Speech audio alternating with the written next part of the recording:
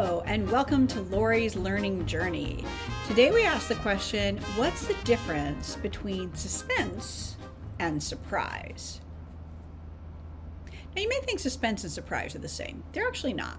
Suspense, most of us love. What is going to happen next? It's why we binge things on Netflix. Perhaps I'm speaking for myself.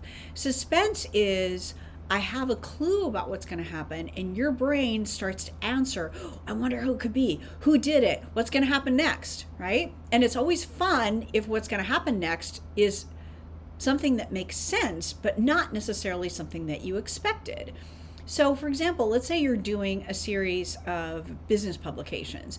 Being able to say, here's the new thinking on our area of specialty, or a surprising thing about blah, blah, blah, or Mary didn't realize when she did X that something terrible would happen. Now you're like, I want to know, right? I want to know. And a lot of times, particularly in business, we want to have the answer. It's better to have the ongoing conversation and get them to follow what you're saying. It's better to have a series and say, I want to know more, I want to know more, I want to know more. And if you have the answer, do it in the form of a question. Let people figure it out. It's really fun to figure out a puzzle, right? Of course it is. And one thing you may not know about the human brain is if I ask you a question, how many elephants fit in an airplane?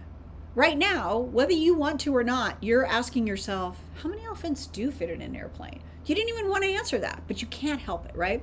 So suspense is where the audience feels like they're participating because they get to imagine or try to figure out what's coming next, and they want to know what it is. Surprise is the opposite of that. Surprise is going, surprise, here's the answer. Very few people enjoy that kind of surprise. I'll give you an example in business. Let's say we've just done a big piece of research and we haven't talked to anybody about what we've heard. We just show up to the meeting and go, surprise, here's the answer. Guess who's going to like the answer? No one. You know why? Because now they're put on the spot and they don't like it and does it make sense and wait a minute. It's much better to give people an opportunity to participate. So that, let's say you're doing a presentation, the presentation should be a reflection of the conversation, not a replacement for one. So if you do have to do that, you want to create suspense, let them try to figure out what the answer is and then give them, surprise, here's the answer. But that's more suspense. You see what I mean? Give people the chance to participate. Don't just do it at the last second. It also has to do with happiness. And you're like, happiness? How does this have to do with things? The more we think about something, there's like a curve. I'm thinking about my vacation. I have my vacation. I'm thinking about having had my vacation. So the more you give people a build up to thinking about what's going to happen, the more they like hearing the answer.